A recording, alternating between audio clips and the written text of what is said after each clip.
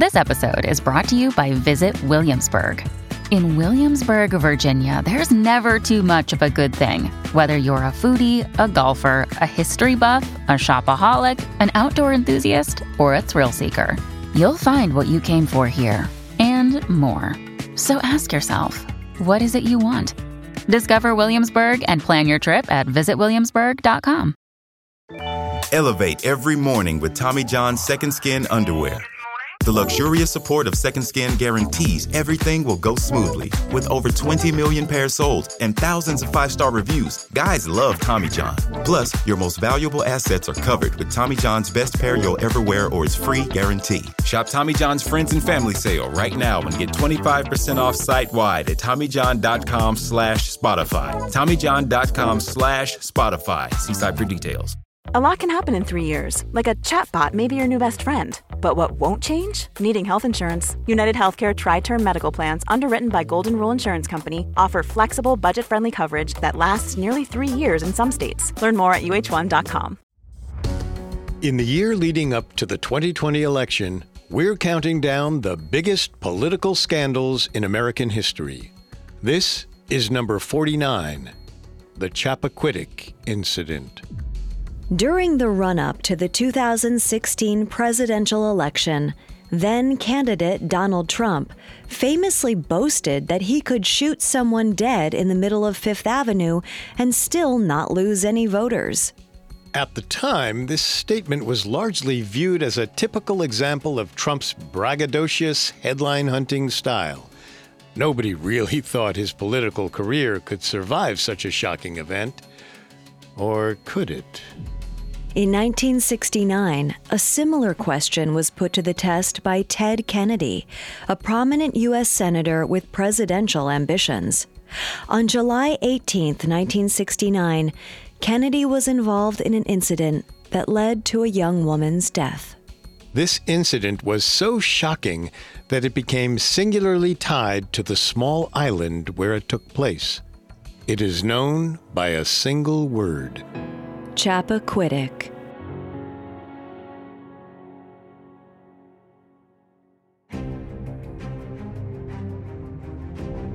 Welcome to Political Scandals, a Parcast original. I'm Richard. And I'm Kate. You can find all episodes of Political Scandals and all other Parcast originals for free on Spotify or wherever you listen to podcasts. To stream Political Scandals for free on Spotify, just open the app and type Political Scandals in the search bar. At Parcast, we're grateful for you, our listeners. You allow us to do what we love. Let us know how we're doing. Reach out on Facebook and Instagram at Parcast and Twitter at Parcast Network. And if you enjoyed today's episode, the best way to help is to leave a 5-star review wherever you're listening. It really does help.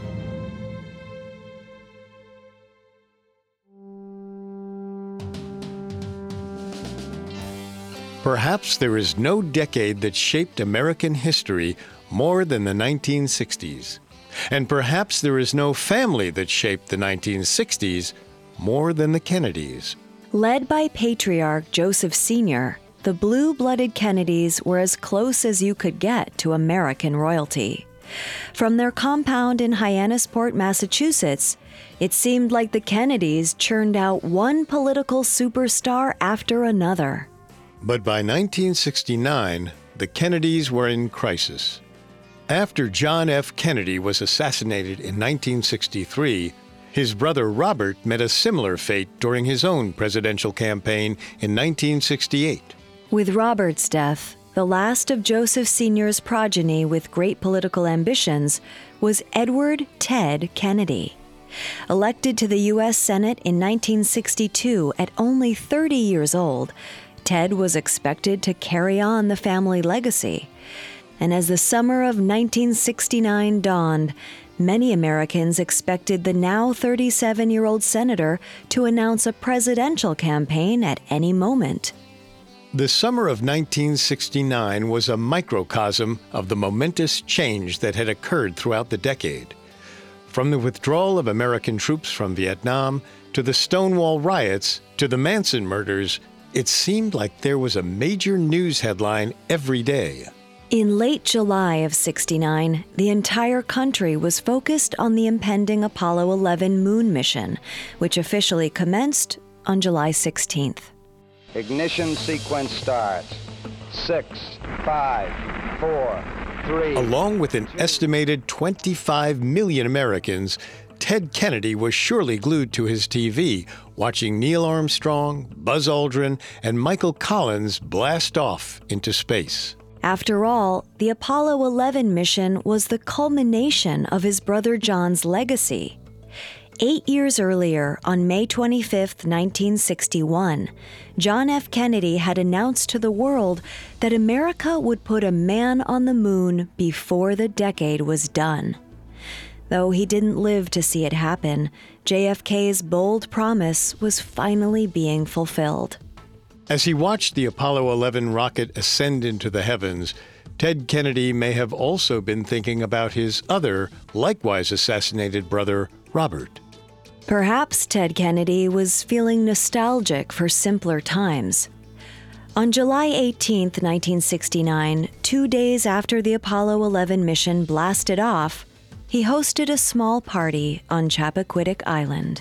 The purpose of the party was officially to thank a group of women known as the Boiler Room Girls, who had earned their nickname by tirelessly working on the nitty-gritty details of Robert Kennedy's presidential campaign.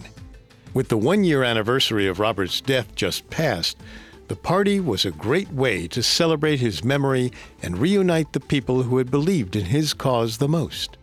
Maybe Ted Kennedy also wanted to ingratiate himself with this group of talented women. After all, many people assumed he'd be taking a crack at the presidency in the '72 election. If he had the Boiler Room Girls in his corner, he would have a great shot at the big job. And there was no better way to get on their good side than by throwing a party in their honor. Even before the dark events that were on the horizon, the party at Chappaquiddick had a scandalous edge. The 6 women in attendance were all under 30 and single, while the 6 men were all older and married, save for one of them. Furthermore, the men's wives were not invited to the festivities. It would be easy to jump to the conclusion that the party was anything but an innocent gathering. However, pundits and journalists have generally agreed that there wasn't anything untoward going on. The women were all staying the night at the Katama Shores Motor Inn at nearby Edgartown, while the men were staying at the Shiretown Inn a little ways from the women's lodging. None of the guests seemed to be put off by the rumors that could spring from such a party. Everyone was ready to have a good time. The rented cottage was stocked with 1.5 gallons of vodka, 4/5 of scotch, 2 bottles of rum, and a few cases of beer. By all accounts, this amount of alcohol was a bit overzealous. In the aftermath of the day's events, all the attendees have vowed that nobody had more than 2 or 3 drinks.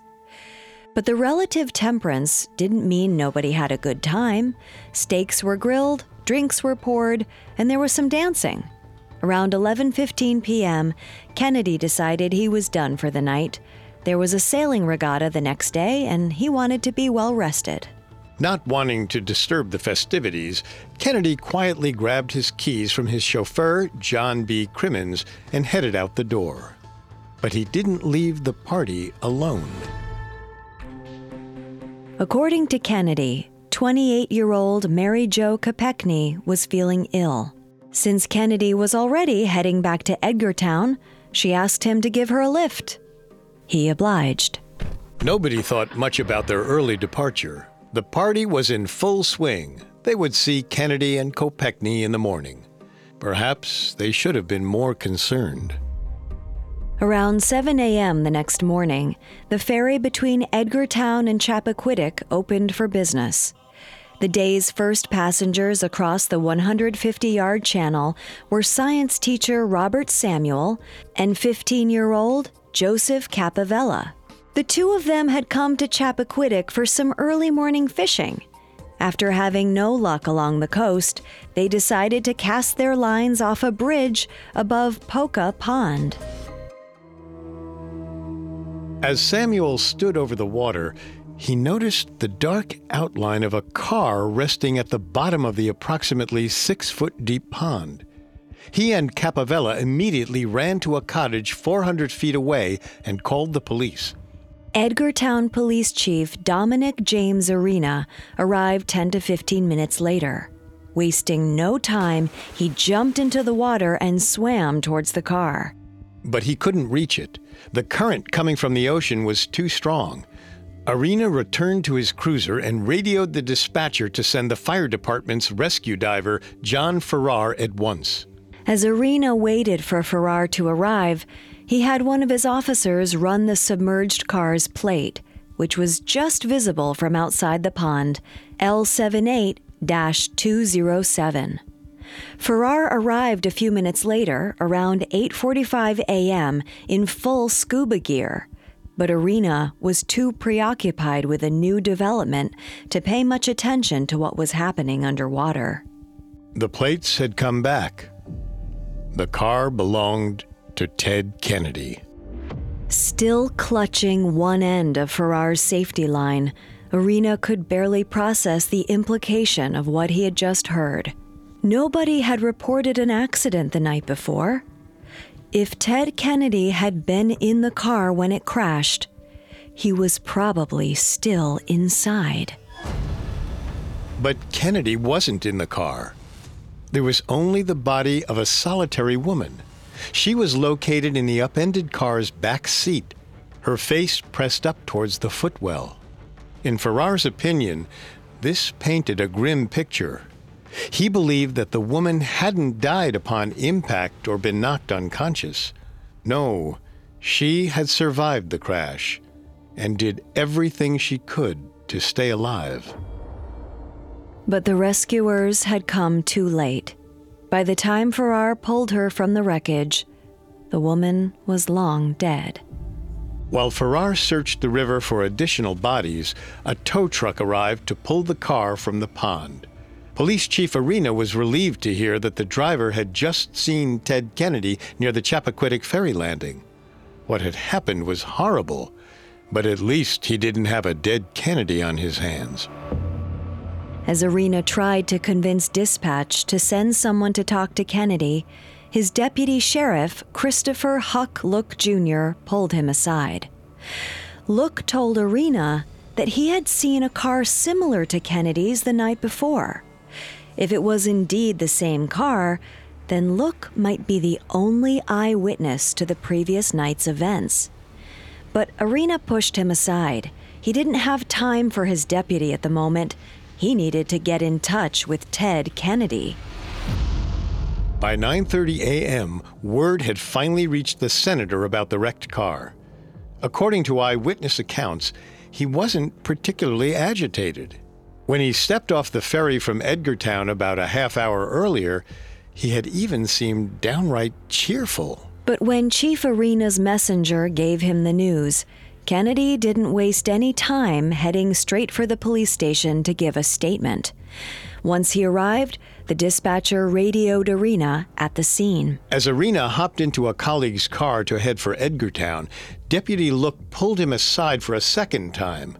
He reiterated that he saw Kennedy's car the night before, sometime around 12:45 a.m. But once again, Arena brushed him off.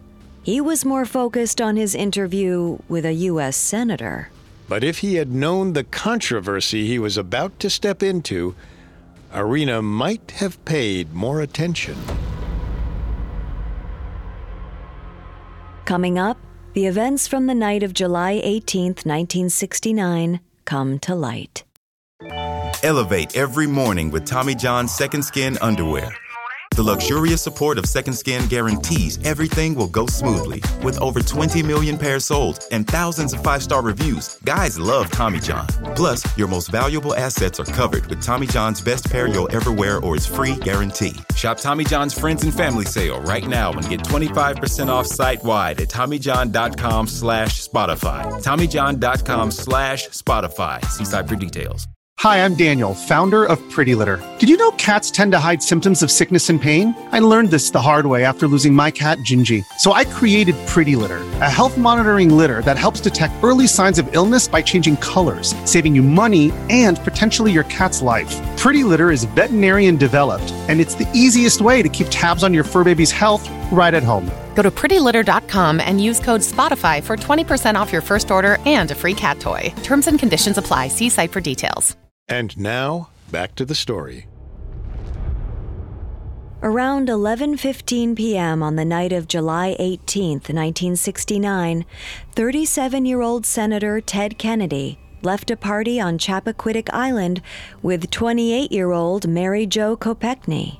The next morning, Kennedy's overturned car was found at the bottom of a tidal pool. Although the senator wasn't in the vehicle, his companion's dead body was. Around 9:30 the next morning, Kennedy was informed that his car had been discovered with a dead woman inside. He headed straight for the Edgartown Police Department, and by 10 a.m., he was sitting down with Police Chief Dominic James Arena to make a statement. As Arena would later recall, the power dynamic was not the usual one of police officer and person of interest. For starters, when Arena arrived at the station, he was still in the wet clothes he had worn when he dived into the pond. In contrast, Kennedy was put together, wearing clean, dry clothes. He projected the image of unimpeachable American integrity. The situation was rendered even stranger by the fact that when the police chief arrived, Kennedy was using Arena's office to make some phone calls. And it was Kennedy, not Arena, who had backup. He was accompanied by former U.S. Attorney Paul Markham, one of the guests from the party. Until that point, Arena was operating under the assumption that the woman he found in the car had been the only passenger. So when Kennedy immediately admitted that he was the one driving the car, Arena was placed on the back foot. What shocked Arena so much was how uninjured Kennedy looked. He would have never guessed the senator had been in a massive car crash less than 12 hours before. Kennedy had no visible injuries, no cuts or bruises.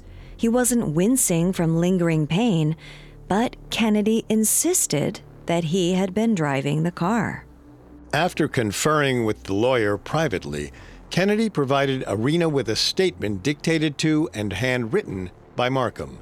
It read, "On July 18, 1969, at approximately 11:15 p.m. in Chappaquiddick, I was driving my car on Main Street on my way to get the ferry back to Edgartown.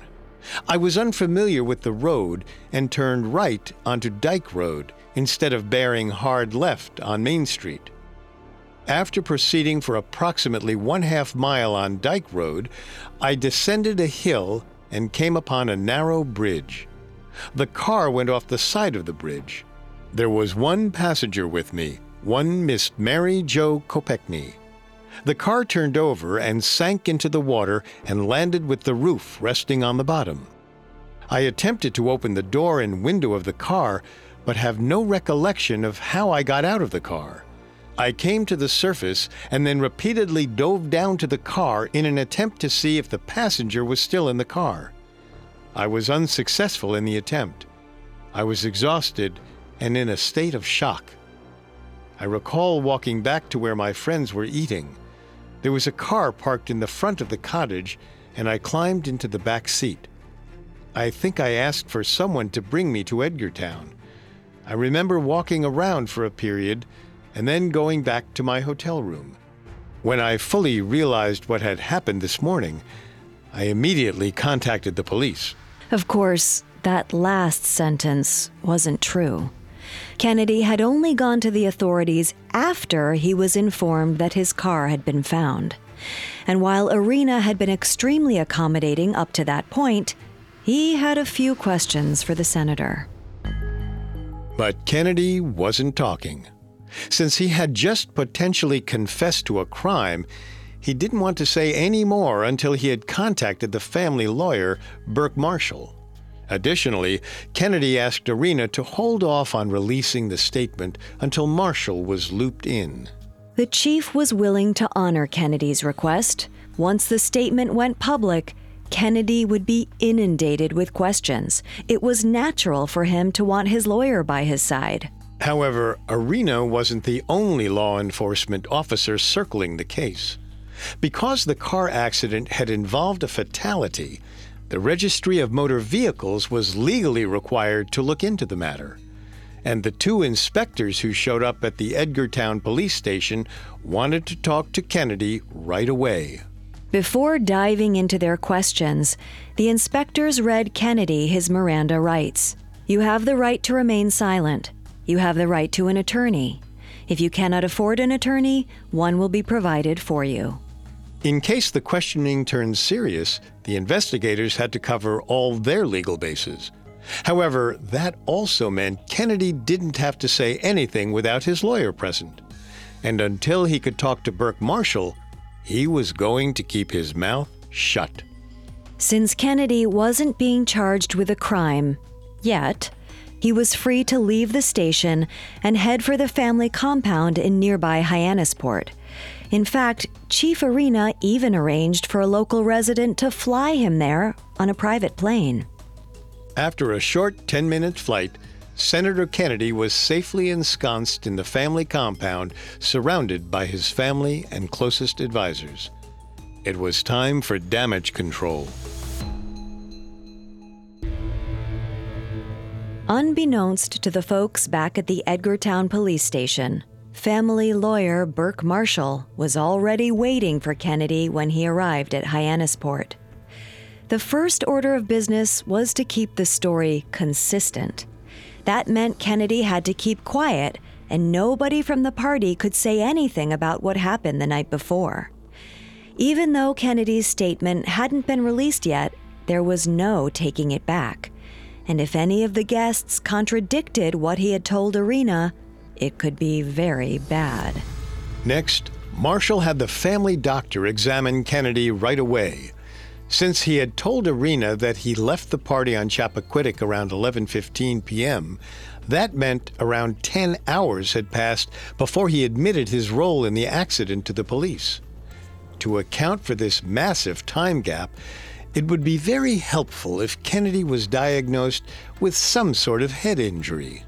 Sure enough, the doctor told Kennedy that he had a minor concussion. Now, this isn't to say the diagnosis wasn't accurate, but judging from Police Chief Arena's observations, Kennedy seemed very much with it. Even if he did have a concussion, it strains credulity to believe that he wasn't coherent enough to report the accident as soon as it happened, or at least before 10 hours had elapsed. As for the accident itself, Kennedy's advisors worked to make it as difficult to investigate as possible. At the scene of the accident, the associate medical examiner had ruled Mary Jo Kopechne's cause of death as drowning. Because he concluded there was no foul play involved, an autopsy would only be required if the district attorney called for it. And that was very good for Kennedy. We don't know if pressure from Kennedy's camp had anything to do with it, but no autopsy was ever performed on Mary Jo Kopechne's body. Before the decision could be reversed, the body was embalmed and flown to a funeral home in her native Pennsylvania. Additionally, Kennedy's fixers arranged to have his car taken from the site and placed in storage as quickly as possible. By keeping it out of the public eye, there was less chance of attracting additional scrutiny.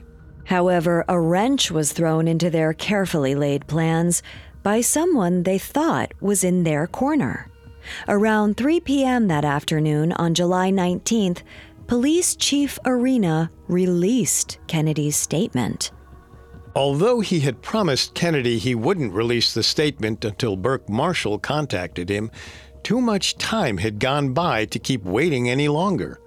The story had broken locally, and reporters were practically knocking down Arena's door. With complete radio silence coming from Kennedy's camp, Arena felt like he had no choice but to read the statement verbatim to the reporters who were packing into the hallway outside his office. Twice. He was in the middle of his third recitation when a phone call came in for him. It was Paul Markham, the former U.S. attorney who had accompanied Kennedy to the police station. He still had no idea that Arena had released the statement to the press. According to the book Chappaquiddick, Power, Privilege, and the Ted Kennedy Cover-Up by Leo D'Amour, the conversation went something like this. When Arena got on the phone, Markham asked if he could hold off on releasing the statement for a little longer. Lying through his teeth, Markham claimed they hadn't been able to get a hold of Burke Marshall yet. While Arena was sympathetic, there was nothing he could do. He had already released the statement. In response, Markham said only 2 words, "Oh, Jesus." Realizing how displeased Kennedy would be, Arena tried to explain himself. He pointed out that he hadn't heard from them for several hours.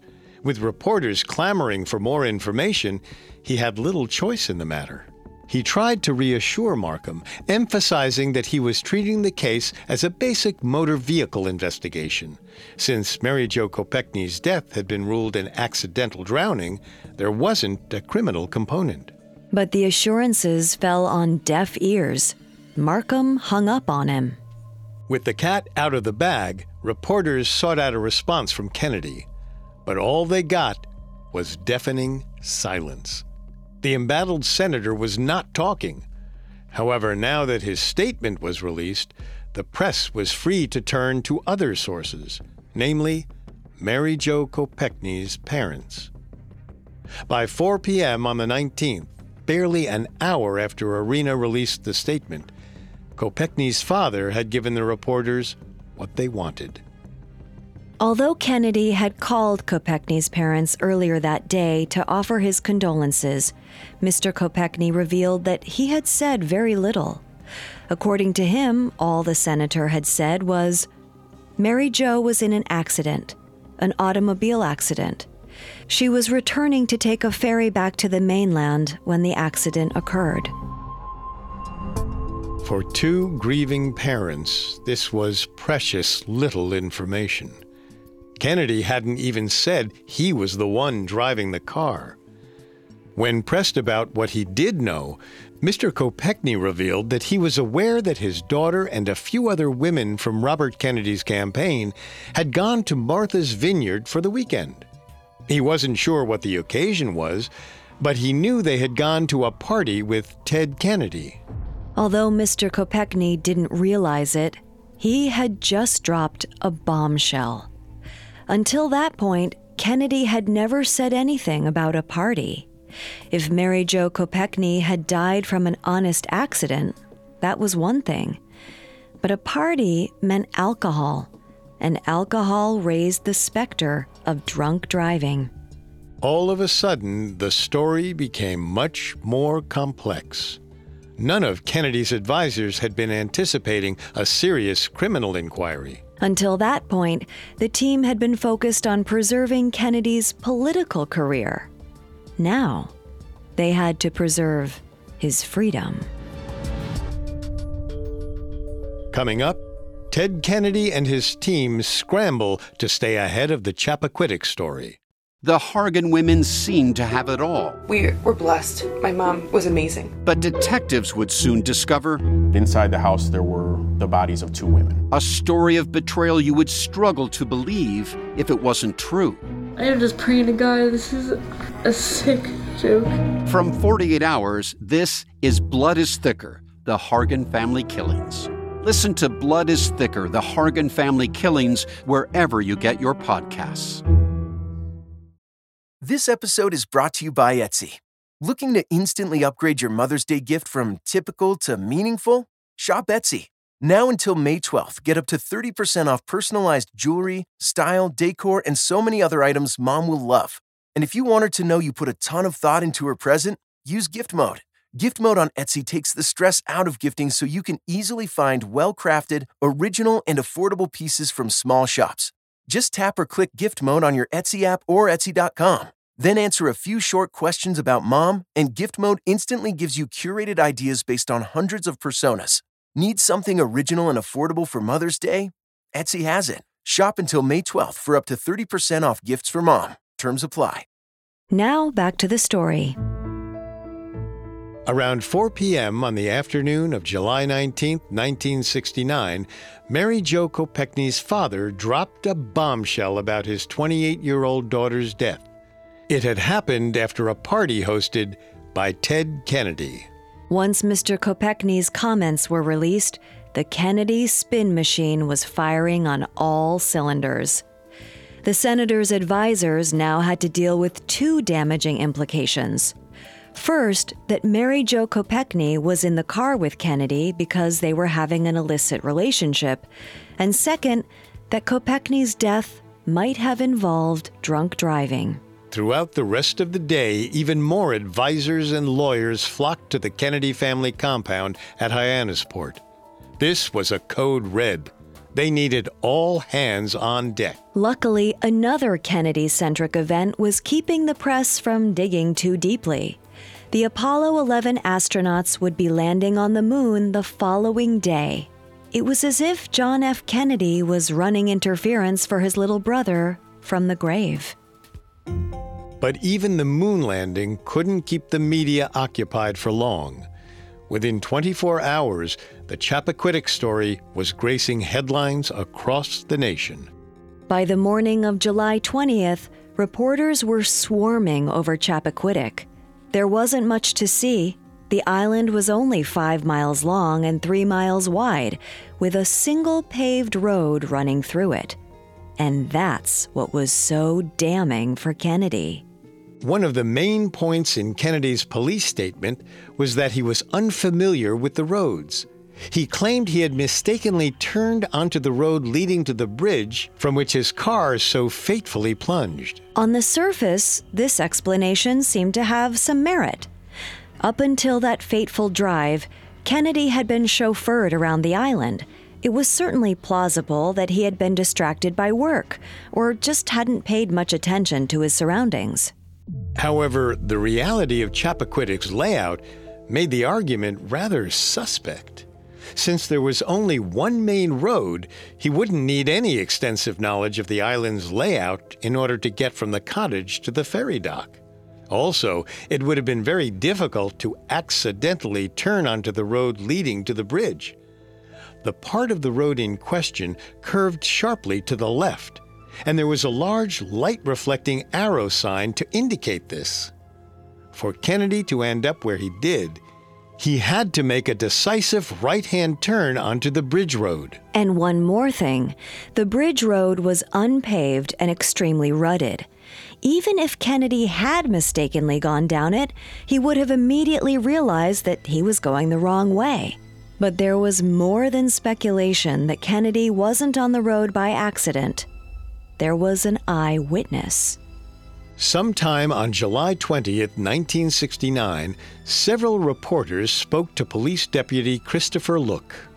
The day before, Chief Arena hadn't been that interested in what Look was trying to tell him about the accident. The reporters, however, were very eager to hear him out. The night of the crash, Look had been providing security for a dance at the Edgartown Yacht Club. After the festivities ended at 12:30 a.m., Look got into his car and boarded the ferry back to his house on Chappaquiddick.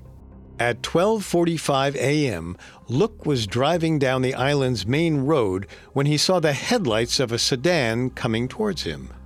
Not wanting to take any chances that late at night, Look slowed down as the sedan crossed paths with his truck. Because he was going so slowly, the deputy was able to get a decent look at who was in the car.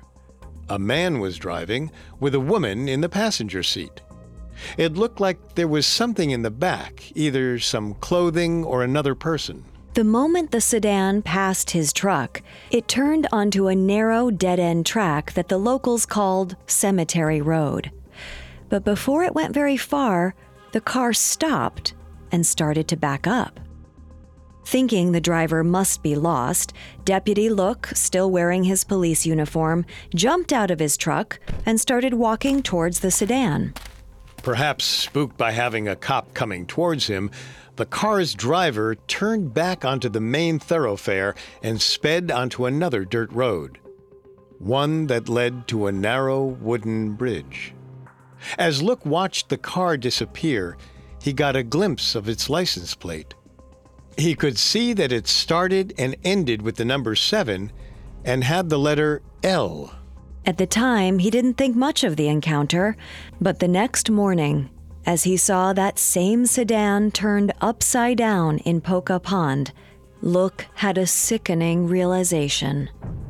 He had been one of the last people to see Mary Jo Kopechne alive. Look's story posed a major problem for Kennedy. First, it cast doubt on his claim that he had gotten lost and mistakenly turned onto the bridge road. If he really had gotten turned around, then who better to give him directions than the police officer who was within 10 yards of his car? Second, the time frame Look provided contradicted Kennedy's. He had insisted that he and Kopechne left the party around 11:15 p.m., an hour and a half before Look ran into them and headed straight for the ferry. There is very little chance Look got the time wrong. He would have been aware what time the yacht club dance ended, and he would have seen the time on his car's clock. So the obvious question was, what were Kennedy and Kopechne doing between the time they left the party and the time of the crash? Naturally, the conclusion people jumped to was that they were looking for an out-of-the-way place to get some alone time. It certainly wouldn't look good for a cop to catch a senator and his dead brother's speechwriter in a late-night rendezvous. So with the uninformed Deputy Look closing in on Kennedy's car, his hasty getaway down the bridge road would certainly make sense. And with alcohol and adrenaline coursing through his body, it wouldn't be surprising if he was going too fast over the bridge. With questions swirling around what really happened the night of the accident, it seemed like the senator was in for a protracted legal battle. But he was a Kennedy, and America's most famous family still had quite a few friends in Massachusetts, namely Edgartown Police Chief Dominic James Arena. The morning of Monday, July 21st, Arena announced that Kennedy would be charged with the crime of leaving the scene of an accident without negligence involved. According to the district's special prosecutor, Kennedy had been driving with extreme caution just before the accident. The facts flew in the face of this. The registry inspectors deduced that the car had flown 23 feet forward and 5 feet to the side after it left the bridge. John Farrar, the diver who recovered Mary Jo Kopechne's body, remarked, "The car must have been going at a pretty good clip to land almost in the middle of the channel." But in this instance, the facts didn't matter. Not for a Kennedy, and especially not in his home state of Massachusetts. Despite news outlets calling for a more thorough investigation, the case moved forward with Arena's original charges. Although leaving the scene of an accident was still a criminal charge, it paled in comparison to something more severe, like manslaughter. This was the best he was going to get. So on Friday, July 25th, Kennedy pled guilty. The punishment barely amounted to a slap on the wrist. The presiding judge sentenced Kennedy to a 2-month suspended jail sentence, which meant he would never see the inside of a cell. 5 days later, he was back at work in the United States Senate, making laws for the American people. Laws, it seemed, that did not apply to him. But the controversy refused to dissipate no matter how much he wanted it to. Outside of Massachusetts, public sentiment was firmly against Kennedy. Luckily, someone inside the senator's state decided to take action. The day he returned to the Senate, Kennedy found out the Massachusetts district attorney was opening a formal inquest into the Chappaquiddick case. Once again, Kennedy's legal team had their work cut out for them. The inquest's results were nothing short of damning. The presiding judge found that Kennedy and Kopechne did not intend to return to Edgartown at that time, that Kennedy did not intend to drive to the ferry slip, and his turn onto the bridge road was intentional. There is probable cause to believe that Edward M. Kennedy operated his motor vehicle negligently, and that such operation appears to have contributed to the death of Mary Jo Kopechne. By the letter of the law, the judge's findings were enough for a warrant for Kennedy's arrest. However, there was nothing forcing the judge to issue one. Giving no explanation, the judge neglected to pursue the case any further. In fact, he retired from the bench the day after filing his report. He never spoke publicly about Chappaquiddick again. If Kennedy's team was involved here, they covered their tracks well. There's no conclusive proof they influenced the judge. But what the team did once the inquest was over gives us a clue as to how eager they were to erase this embarrassing incident. Shortly after the inquest, the car from the accident was destroyed in a compactor. The blood-stained clothing Mary Jo Kopechne was wearing that fateful night was burned. Ted Kennedy's escape from punishment was an affront to the phrase, "justice is blind." Although it may have been difficult to prove that there was a criminal component to Mary Jo Kopechne's death, there was clearly enough to warrant a more thorough investigation. And yet, Ted Kennedy emerged from Chappaquiddick unscathed, free to live his life as though nothing had happened. His political ambitions were somewhat damaged. Knowing that the incident would inevitably be brought up in a presidential contest, he decided to stay out of the 1972 election. Although he briefly challenged Democratic incumbent Jimmy Carter in the 1980 primaries, Ted Kennedy never rose to the heights that were expected of him. However, that isn't to say he went quietly into the night. While the national perception of Ted Kennedy had irrevocably plummeted, he remained hugely popular in Massachusetts. In the 1970 senatorial election, 15 months after Chappaquiddick, Kennedy won with a whopping 62.2% of the vote. His seat in the Senate would never be seriously challenged. Ted Kennedy remained a U.S. Senator until his death on August 25, 2009, just over 40 years after the Chappaquiddick incident. Known as the liberal lion of the Senate, he left a lasting legacy, spearheading bipartisan legislation on education, immigration, and healthcare reform. And while he solemnly claimed that the events of July 18, 1969 haunted him every day of his life, one has to wonder, was it because he felt guilt over Mary Jo Kopechne's death? Or because that fateful car accident prevented him from becoming president?